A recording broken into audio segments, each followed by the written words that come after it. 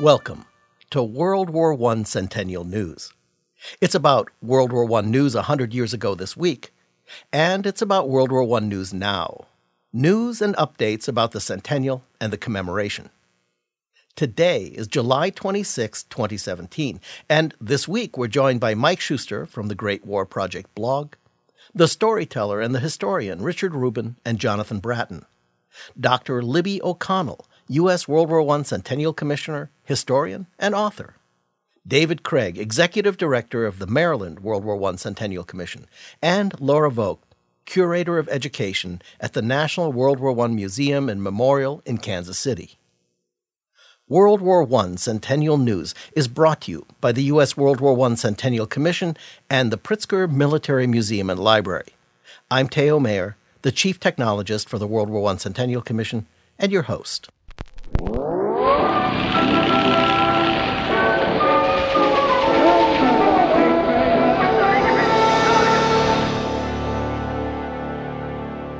We've moved back in time 100 years. It's the week of July 23rd, 1917. This week, 100 years ago, on Tuesday, July 24th, 1917, a massive $640 million aviation bill passes in both houses of Congress. It's sent to the president's desk for signature. This is one of the largest appropriations for a single idea that the U.S. has ever made, and it passes Congress with little to no objection. And that's in no small part because there are so many advocates that believe this incredible new technology of flying machines can be pivotal in the war. As written in the official bulletin, the Government War Gazette, published by George Creel, President Wilson's propaganda chief, Mr. Orville Wright declares that, "When my brother and I built and flew the first man-carrying machines 14 years ago, we thought that we were introducing into the world an invention that would make further wars practically impossible. Nevertheless, the world now finds itself in the greatest war in history. I say that neither side has been able to win on account of the part that the airplane has played. Both sides know exactly what the other is doing. The two sides are apparently nearly equal in aerial equipment, and unless present conditions can be changed, the war will continue for years. However, if the Allies' armies are equipped with such a number of airplanes as to keep the enemy planes entirely back of the line, so that they are unable to direct gunfire or observe the movement of the Allied troops, in other words, if the enemy's eyes can be put out, it will be possible to end the war." And this is not taking into account what might be done by bombing German sources of munitions and supplies. But to end the war quickly and cheaply, the supremacy in the air must be so complete as to entirely blind the enemy. I believe that by no other method can the war be ended with so little loss of life and property. And 100 years ago this week, the United States makes a $640 million bet that this is true. This leads us directly into our War in the Sky segment, where we want to introduce you to James Allen Higgs, Jr., a native of Raleigh and a two-time graduate of the North Carolina College for Agriculture and Mechanic Arts, today the North Carolina University's College of Engineering. James Higgs signed up for duty at the mature age of 29, intent on going to war. He was a slight fellow of about 5 feet 5.5 inches, weighing only 120 pounds. His greatest ambition, he said just before his graduation, was to grow.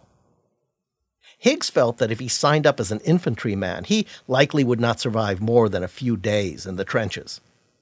In an interview in 1968, he said, "I was a little guy.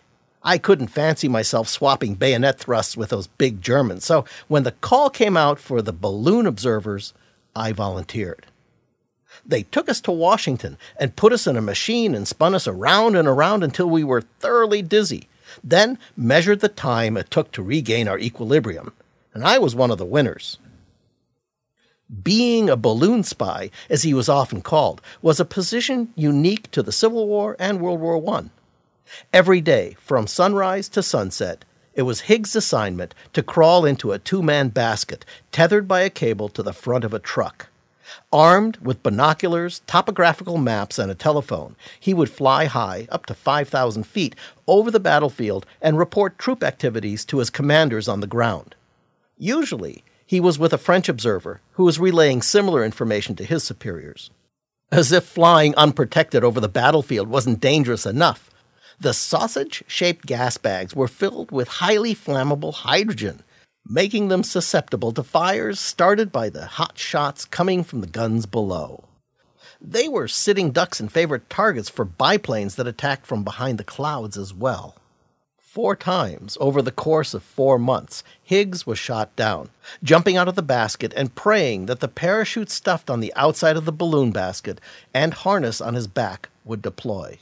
It was anything but a peaceful trip to the ground. Higgs noted, "We were wearing parachute harnesses with a rope attached to the chute that was stuffed into a bag hanging on the outside of the basket. Our weight would pull the chute out of the bag. Now, they were supposed to open when we dropped 300 feet, but it takes nearly 5 seconds to fall 300 feet from a standing start, and that's an awful long time to wonder whether you're going to live or die. The parachutes opened with considerable jolts, but it was a very pleasant feeling." Higgs got rewarded for jumping out of a burning and falling balloon.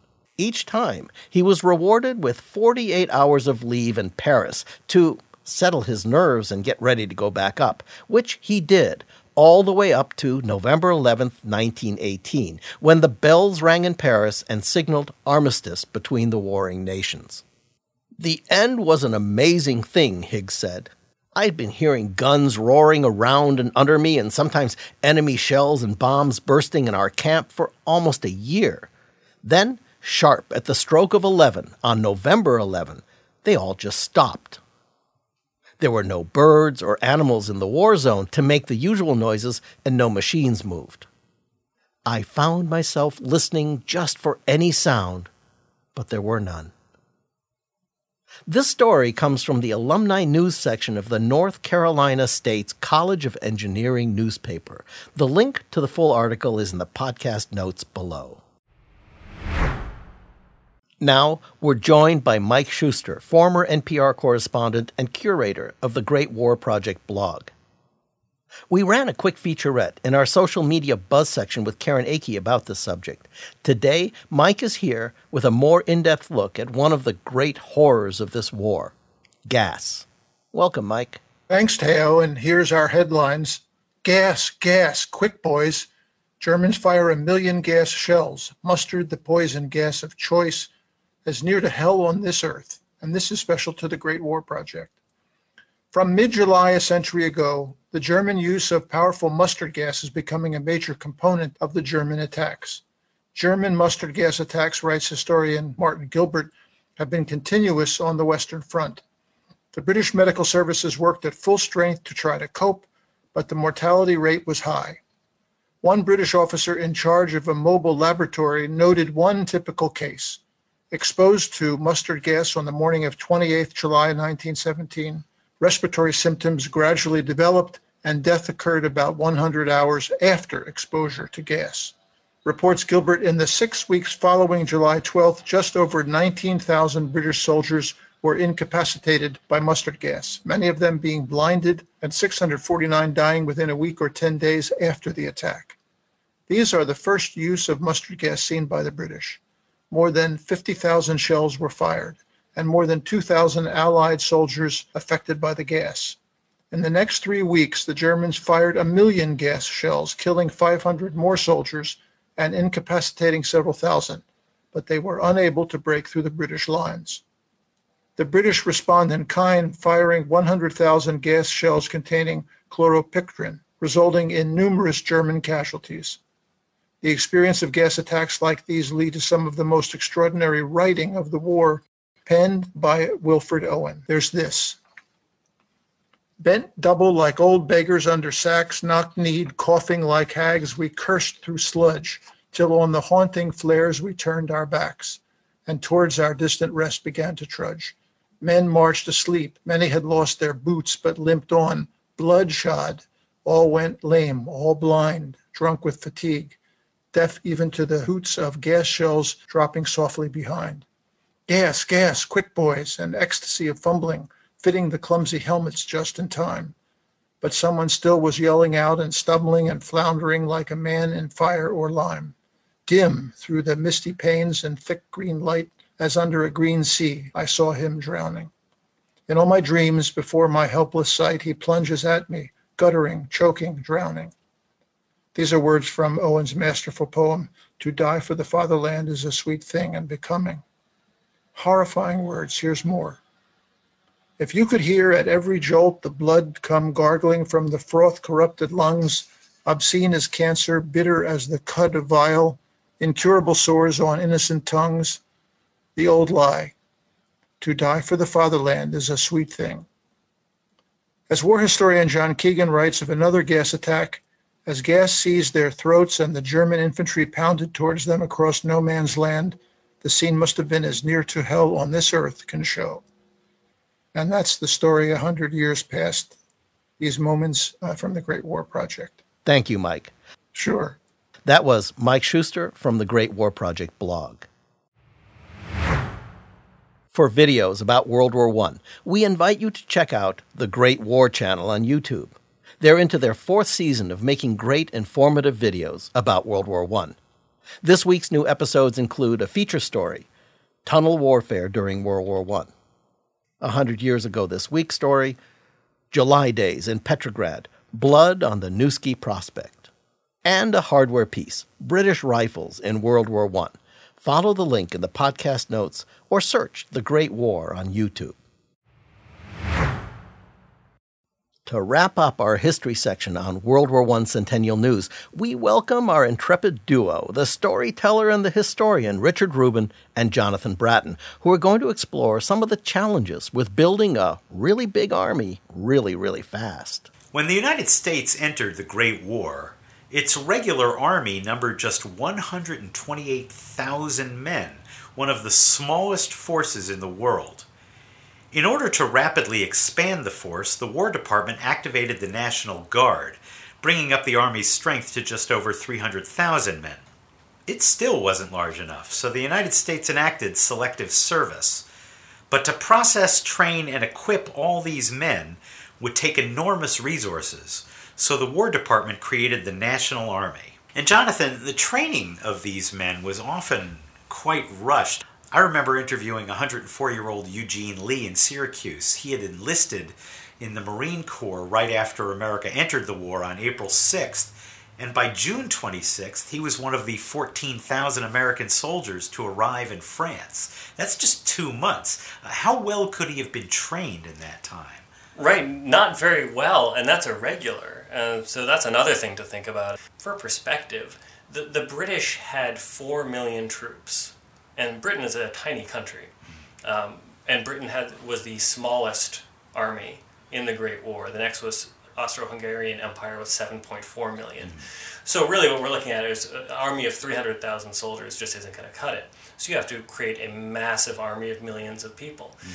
Where do you come up with the equipment and the time and the manpower to create such a thing? And so what the Army did is they created 16 national encampments all around the country. And more than just training camps, they were mini cities where everybody sort of came in, mingled with each other. You know, this is where you have your typical American movie scene of the farm boy interacting with the city slicker, and everybody's getting sick because it's all new cultures and germs. And the soldiers themselves were equipped through some really ingenious method from the War Department.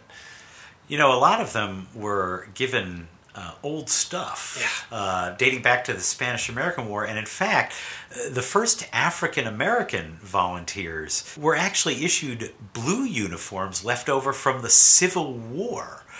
This is a country that we were at, the 19th largest army in the world at that point, behind Serbia, I believe. Like that, and I think it says a lot about how ambivalent this country was about entering the war, that really, by the time we did enter it, we still only had an army of 128,000 men. And our armaments that we had to use in the opening days of the war were all French. and a few British, but mainly French. Our machine guns, our gas mask, our airplanes, our tanks, our artillery. The first American shot of the war was from a French 75mm artillery gun. Right. We didn't field our own artillery pieces until late in 18, and they were essentially knockoff of the French 75. Do you get the sense, I mean, these camps, my grandfather was in the first round of draftees, and he was in 1917, and he was sent out to Camp Upton in Yaphank, Long Island, which was one of these 16 original camps, and the press loved it. It was close to New York, so all the newspapers sent their correspondents out and covered the mishaps and hijinks of these, not farm boys, but inner city immigrants mingling with the sons of Wall Street tycoons, and they wrote a lot of copy about how they, these men were living amongst one another and loving it. Loving it, of course. Everyone was happy, and no one was hungry, and everyone was well fed, and everyone was perfectly uniformed. Actually, the Army was struggling. The War Department was really put to task with this enormous responsibility. How do you just find uniforms? How do you find the same size shoes? See what they did? Secretary of War Baker was a rather smart man. He subcontracted out to Sears and Roebuck. Because who else knows how to move a massive quantity of items very quickly and understands logistics? Sears Roebuck. And so that type of thing was what characterized the outfitting of the National Army. So the Army was outfitted by mail order. Essentially. But even Sears Roebuck couldn't have handled it. A question for you. How long would you say it took for the Army to get up to speed, up to really, fighting around November 11th, 1918. Yeah, I was going to say that too. They really, and this was a lesson I think that was learned for the next war. America found its war footing a lot quicker, I think, the next time around, learning the lessons of the First World War. Exactly, and it was because it was the junior officers from the First World War who were now the senior commanders in World War II, and so they finally were able to amend the situation. First and foremost, Colonel George Marshall, who ran the whole show the next time. Thank you, gentlemen. That was the storyteller, Richard Rubin, and the historian, Jonathan Bratton, talking about building the National Army in 1917. The Storyteller and the Historian is now a full hour-long monthly podcast. Look for it on iTunes and Libsyn, or follow the link in the podcast notes.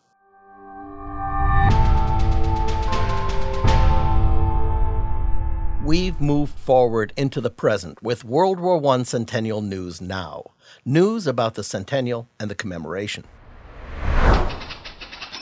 In commission news, this past week, we participated in the Veterans of Foreign Wars 118th National Convention in New Orleans, which ran from July 22nd to July 26th. Our own David Hammond went down to the Big Easy to man a commission booth and meet the members of this great veterans organization. When we spoke with David, he told us that it's been a, quote, extremely positive and oftentimes emotional experience to connect with these vets and their families from around the country. U.S. World War I Centennial Commissioner Edwin Fountain was asked to speak at the event and address the membership of this veterans organization, which has been such a great friend to the Commission. The VFW maintains a specific World War I Centennial website at ww1cc.org/VFW. And you can learn more about the VFW's national event by following the link in the podcast notes. Next, we're going to give you our upcoming event pick of the week, selected from the U.S. National World War I Centennial Events Register at ww1cc.org/events. Where we're compiling and recording the World War I commemoration events from around the country. Not just the major ones from big venues and museums, but also local events showing how the centennial commemoration of the war that changed the world is playing out all over the country. For example, this week we picked an event in Tuscaloosa, Alabama. The University of Alabama has an exhibit on view through September 29th called William C. Gorgas and the Great War. The exhibit features the story and impact of William Gorgas, a physician and the 22nd Surgeon General of the U.S. Army, serving in that role from 1914 through 1918, throughout the war years. The exhibit is at the restored family home of William Gorgas on the University of Alabama campus, the Gorgas House Museum, serves as an active community resource committed to learning through exhibition, education, and social engagement. See the link in the podcast notes to learn more. We also want to invite you and your organization to submit your own World War I events to the National Events Register at ww1cc.org/events. Click on the big red button and get your commemorative event recorded for posterity. Joining us now is Dr. Libby O'Connell, a most interesting person. Dr. O'Connell was the chief historian at the History Channel. She's a U.S. World War I Centennial Commissioner and recently released a history book about American food. The American Plate, A Culinary History in 100 Bites, has been lauded by the New York Post as required reading and an Entertainment Weekly top 3 must-reads. Libby, welcome. Nice to have you. Thank you, too. So, Libby, I had no idea. Food? Yeah, food. Food seems to be a great way to engage the public who may not be even people who consider themselves interested in history, but they're interested in food. So it widens the audience for history storytelling, I think. And I like it. I mean, I love to cook. I like food. And I like the conversation around the table as well. Okay, so let's get topical. When I think of World War I and food, I think of rationing and propaganda. Well, you're right. The story of food in World War I think, is really engaging. You've got the domestic front and you've got the war front. So there are two very different things going on at that time. But the government, the Wilson's administration, through the Creel Committee, that's the Committee for Public Information, as well as Herbert Hoover's U.S. Food Administration, combined to really go hard on the propaganda, encouraging people to save food, to produce more food, and to conserve the food that they produce. So those are sort of the 3 messages that are going out at any time. You'll see posters that say, food is ammunition, don't waste it, okay? There'll be little column fillers that the Creel Commission helps develop because, they really were so good at capturing that technique of marketing and messaging that we think is so modern. Well, they helped invent that. Creel had a background in journalism as well as law enforcement. There were other people on his committee who were experts in what was a really pretty infant industry compared to where advertising and marketing is today. And they were able to develop these hard-hitting, very clear and sort of catchy phrases to make the public aware wherever they are, whether they're reading Good Housekeeping, and there's an article about being a kitchen soldier, I pledge not to waste, or talking to kids at school saying, do you want to be a farmer and help win the war? There's never a separation in their messaging between fighting the good fight and cooking or saving food or learning how to can beets. Kids felt that they were contributing to the war effort if they joined the Clean Plate Club. Adults felt that they were active contributors. It's very interesting, I think, that they were so active in reaching out to women, to mothers, to household members, and saying, if you do this about food, if you save food, if you produce food, or if you conserve food, all of these things are as valuable as being on the war front. And you read memoirs of people saying, I really felt that I was contributing to our victory. I was helping to defeat the Kaiser because I served cornbread instead of wheat bread. Or I was working on a farm. I helped contribute to our war effort. There's no doubt. It's not like I felt maybe that I was helping. That's not how people are thinking. They're thinking, I'm doing the right thing. I'm a patriot, and it's as valuable as anything that I could have done if I were on the front. And the whole nation was at war. The whole nation was at war. And one of the things that you see in the United States that's parallel to what was going on in Germany and Britain is the idea of mass mobilization of the citizenry. So whether you are in uniform or whether you're at home, you have a chance to be part of winning the war. Libby, your book is filled with fun facts, like that the first graham crackers were designed to reduce sexual desire, and that the term buck means $1, and so on. What are some of the fun facts about the turn-of-the-century American foods? Well, one of the things that's happening at the turn of the century, you have the beginning of national brands. So Nabisco, the National Biscuit Company, is created in the late 19th century. In the early 20th century, you start having Oreo cookies. You have Fig Newtons. These are originally local brands, but they become national because of the ability to advertise nationally and because of railroads distributing food throughout the country. And another difference, what we never remember, is packaging. Cracker Jack becomes a national food because it's packaged in a way that makes it possible to stay fresh from when it's shipped out of Chicago all the way to California or to New York. Jell-O is still a big hit, believe it or not. It's still one of the top 10 desserts in America.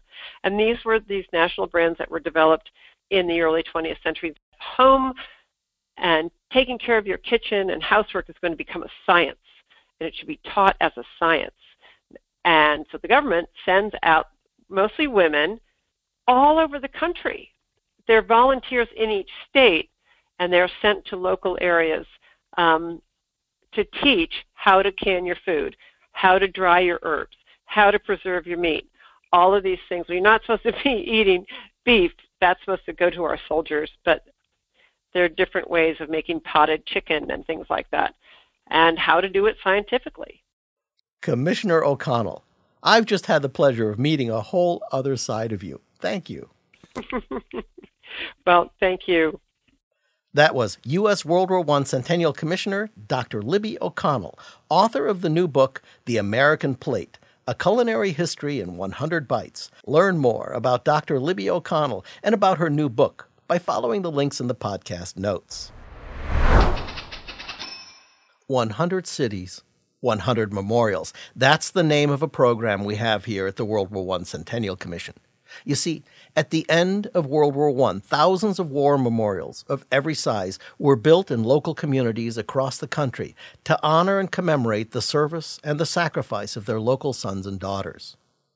Over the century, exposure to the elements, neglect, and even vandalism have taken their toll on these national treasures. So on July 15, 2016, a year ago, the World War I Centennial Commission and the Pritzker Military Museum and Library teamed up and launched this $200,000 National Matching Grant Challenge to inspire community action and to seed the rescue of these memorials. 1 year later, this month on July 15, 2017, the grant application period ended and all the submissions were received. Now, to evaluate the submissions, a review committee has been assembled. They're reading, reviewing, and rating the submissions based on a common evaluation rubric. The committee will then make recommendations to the program leadership on awarding projects the matching grants. Their recommendations will go to the program leadership in late August. We're proud to announce the members of the 100 Cities, 100 Memorials Review Committee. They include U.S. World War I Centennial Commissioner John Monahan from the American Legion, U.S. World War I Centennial Commissioner Dr. Matthew Naylor from the National World War I Museum and Memorial in Kansas City, Captain Lynn Rolfe, who is with the VFW, the Veterans of Foreign Wars, Donna Crisp, who is with the DAR, the Daughters of the American Revolution, Michael Knapp, who is with the ABMC, the American Battle Monuments Commission, Dr. Mark Levitch, with the National Gallery of Art and founder of the World War I Memorial Inventory Project, Eugene Hoff, Executive Director of Saving Hallowed Ground, and our own Joe Weishauer, the winning designer for the National World War I Memorial at Pershing Park in Washington, D.C. The members of this amazing group have volunteered their precious time to help us review and evaluate the submissions, and we thank them. But most of all, we need to give a huge shout-out to the teams that have taken on these restoration and conservation projects. These projects are a really big deal that require research, community interaction, permission from cities and counties, plans, schedules, budgets, fundraising, partnership. It's a huge dedication from each submitting team. The scope, the quality, the variety, and most of all, the deeply held commitment that these submitting teams have demonstrated is wonderful, and honestly, when you read them, often quite humbling. We want to thank and congratulate every submitting team on the fantastic projects that they've presented us with. We're going to be profiling the submitting teams and their projects on the show over the coming months. But before that, you can learn more about the program right now at ww1cc.org/100memorials or follow the link in the podcast notes. This week, for our updates from the states, we're profiling Maryland. With us today is David Craig, the Executive Director of the Maryland World War I Centennial Commission, to talk to us about the centennial commemoration in the Old Line State. Welcome, David. Thank you very much for inviting me. David, you guys have been busy in Maryland with commemoration activities. Tell us about the commission and what you're up to. Yes, thank you very much. The governor had created it by an executive order on November 11th, 2015. We were officially established in September of 2016. That's when the 11 members, who are very good people, were appointed. And we meet every other month and work on things. And one of the very first things we did was to create 4 working groups. And one is titled the History and Education Working Group. One is called Development and Fundraising. Another is Memorial and Sites, and another one is Social Media and Technology. And so each one, the very first thing we had to do was present an action plan to the governor of what we felt should be going on in Maryland to recognize the 62,000 Marylanders who were in the war and the 1,700 who made the supreme sacrifice and had died. And so we actually presented that to him July 3rd of 2017. We did it at the State House, which is our state capitol building, and we did it right in front of a monument that's in the Capitol building dedicated to the first 800 Marylanders who had enlisted. And while we were there, we unveiled a flag which actually belonged to one of the units, and it was the unit of Lieutenant Colonel Miller Tidings, and it was actually had been in the archives saved since 1917. So we unveiled that, and we presented the list of things that we hope the governor will look into and see which he would like to do, which he wants us to do. We will be involved with working with the military establishments in Maryland, Aberdeen Proving Ground, Fort Meade, mainly. We will work with our library systems, with our school systems, with our local governments, with our historical societies and our local museums. We can give you an example. Cecil County's Historical Society wanted to reveal all their archives that they had, so they put an exhibition out, and we went up there and helped them dedicate that. We had the Maryland Veterans Museum. We went down and they have brought out and created a special room just of World War I archives. When you spoke a little earlier about the monument restoration, the city had restored its monument that it had erected in July of 1919 and rededicated it. And right now they're in the process of building a gold star monument to the parents who actually lost someone. And then they're going to do a unique thing with their old opera house, which they're restoring. They're going to have what they call the Tuesday night movie night. And what they're going to do is every month, starting in September, they will have a World War I movie. For example, Sergeant York, or All Quiet on the Western Front. It will be free for people to come. They will just come and watch it. They'll have someone speak about the movie itself, how important it was and who the actors are, but also how it was connected with the war. So we'll be working with those types of things. Some of the things we've suggested to the governor is that we erect a monument just to World War I, as we have one that's just on World War II and one on Vietnam. We want to do a new one on just World War I. We also want to have a new social website that would last beyond the time that we're done, so that people will always be able to make the connection. We want to help all of our local governments. I know that you have the 100 monuments you're going to work with. We have about 200 monuments in the state of Maryland that we want to help with. We also want to help sponsor a teacher conference where we could help the State Department of Education work on curriculum for what's going to happen. And we also would like the governor to have an event on Armistice Day, which we will call it, not Veterans Day, on November 11th, 2018, because the last person who actually got killed in the war was from Baltimore, and we want to do a dedication for him at the cemetery down there. So we've suggested a great deal of things to him, and our members go around constantly throughout the 24 counties in the state of Maryland, meeting with our local governments and local groups, finding out what it is they're doing and how we can help them move it forward. There is a book that was put out in 1932 that listed all of the people in the war, and we want to be able to put that on a website because we knew all these young kids don't read the books. They just want to go online and read the things and get connected. And we also want to make that connection with all of our World War I monuments so that everybody will be able to know exactly where they are just by taking their phone out and clicking on it. And, just for an example, I was at an event last week, and I did not know that town had a Doughboy monument that they had erected in 1920. So we want to make sure that everybody has this access to be able to find out what their ancestors had done. And it is interesting that the person you had that was talking about the American Plate, the book about food, because the first event that I had gone to that we had, when it was a lunch, we had a break at lunch, and the food was 1917 German recipes. Great projects, David. Thank you. Thank you. That was David Craig, the Executive Director of the Maryland World War I Centennial Commission. Learn more at ww1cc.org/Maryland, all lowercase, or by following the link in the podcast notes. There's a wonderful World War I arrival destination in Kansas City. It's the National World War I Museum and Memorial. Joining us today is Laura Vogt, their Curator of Education. Welcome, Laura. Thank you so much. It's a pleasure to be here. Laura, I've had the pleasure of being at the World War I Museum and Memorial several times now, and it's truly a special place. Can you tell us a little bit about it? Absolutely. There are some amazing memorials around our nation and right in the heart of the United States, right across from the railway station that over 60% of our doughboys went through as they were preparing for the World War. Kansas Cityans came together and they built a memorial to that war.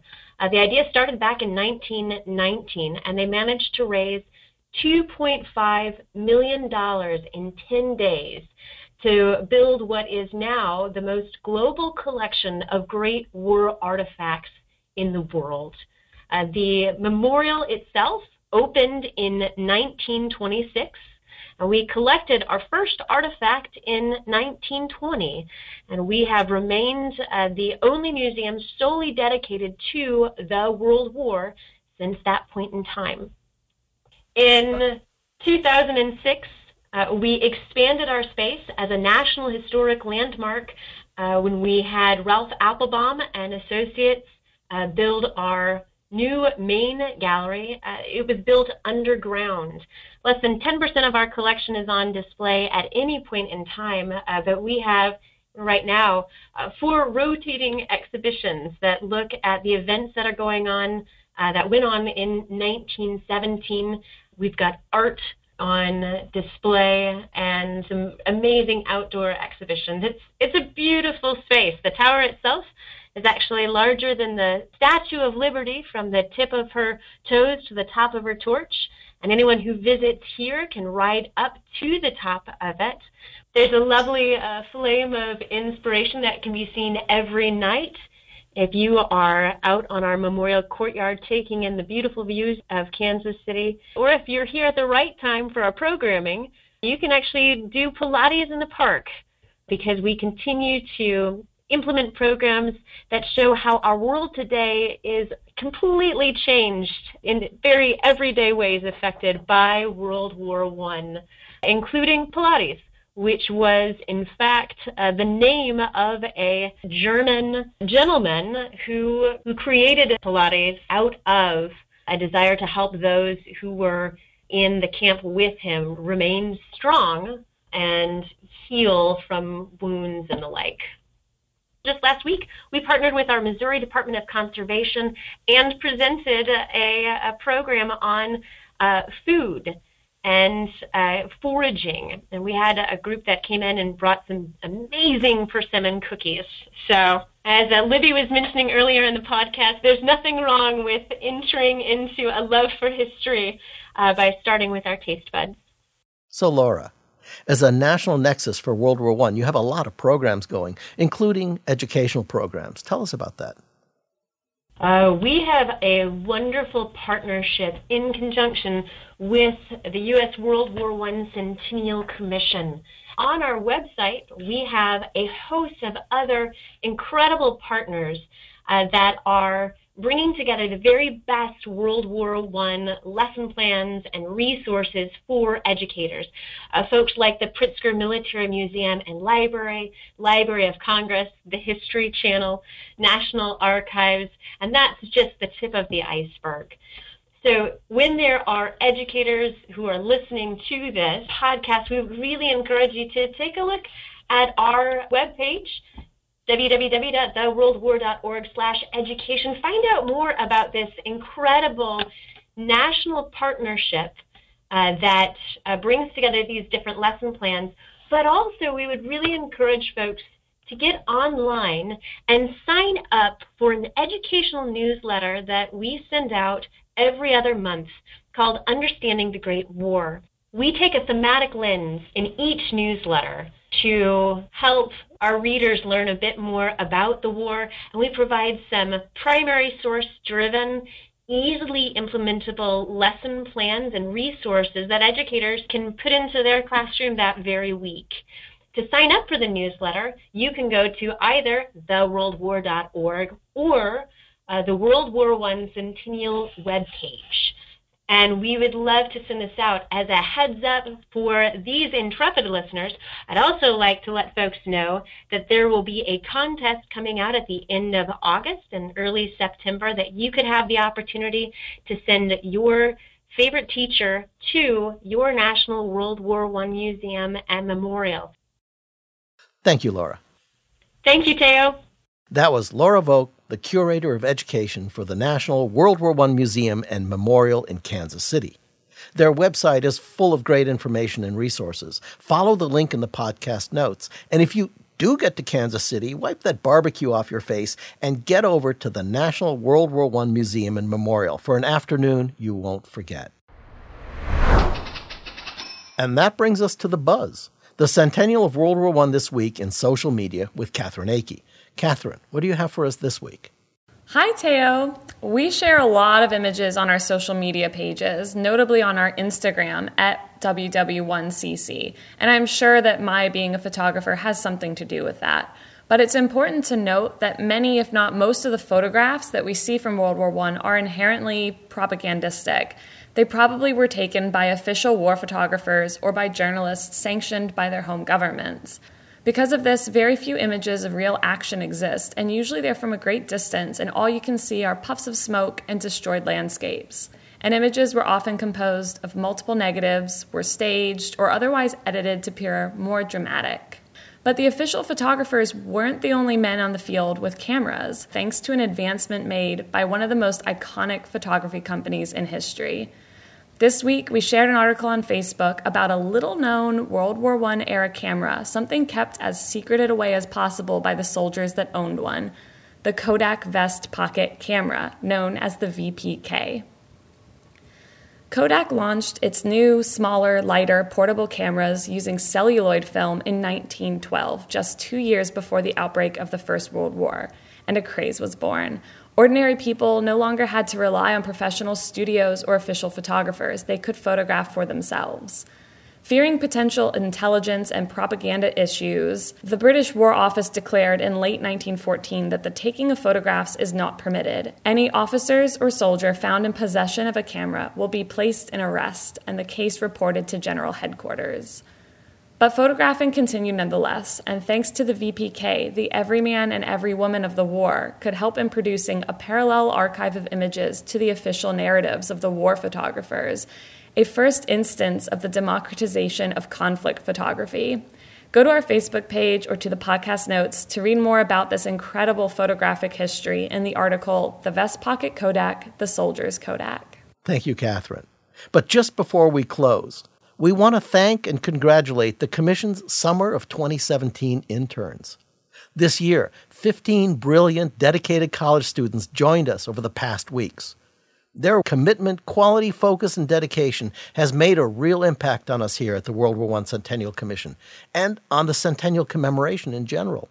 We want to give a big shout out to Elisa Carter from Lubbock Christian University, Matt Costas from Georgetown University, Samantha Marie Essenat from Florida International University, Aaron Gladstone from University of Maryland College Park, Shelby Lisco from University of Central Arkansas, Drew Lorelli from Old Dominion University, Daniel McManus from George Washington University, Natalie Nguyen from George Mason University, Josh Norton, all the way from Ulster University in North Ireland, Lorenzo Rodriguez from Florida International University, Ben Sonnenberg from University of Minnesota, Duluth, Michael Stoller from Temple University, Julia Suchanek from Lycoming College, Alice Valley from Quinnipiac University, and Elliot Warren from George Washington University. We thank you.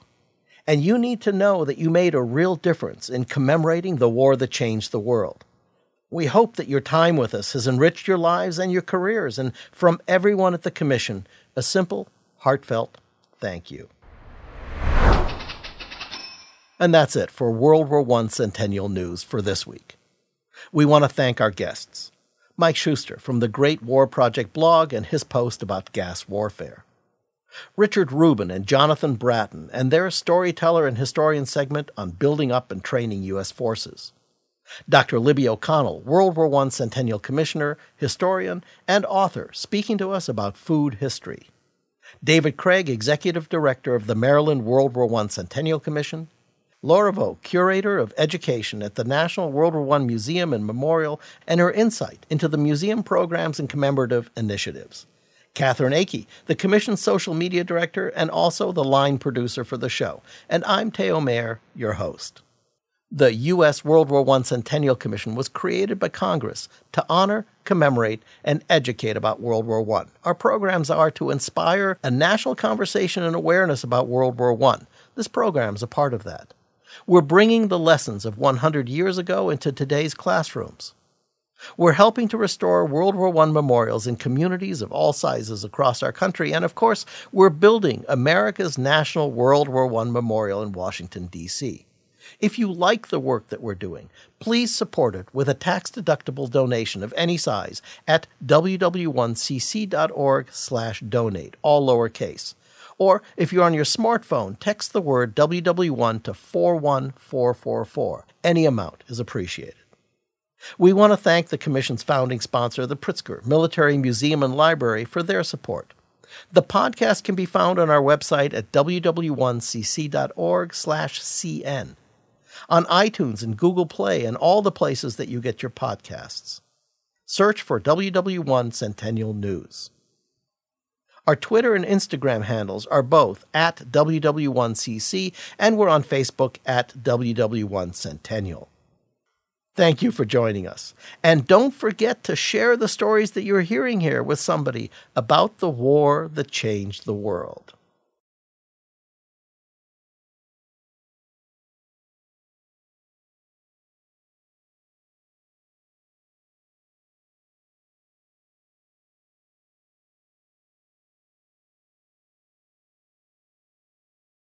So long.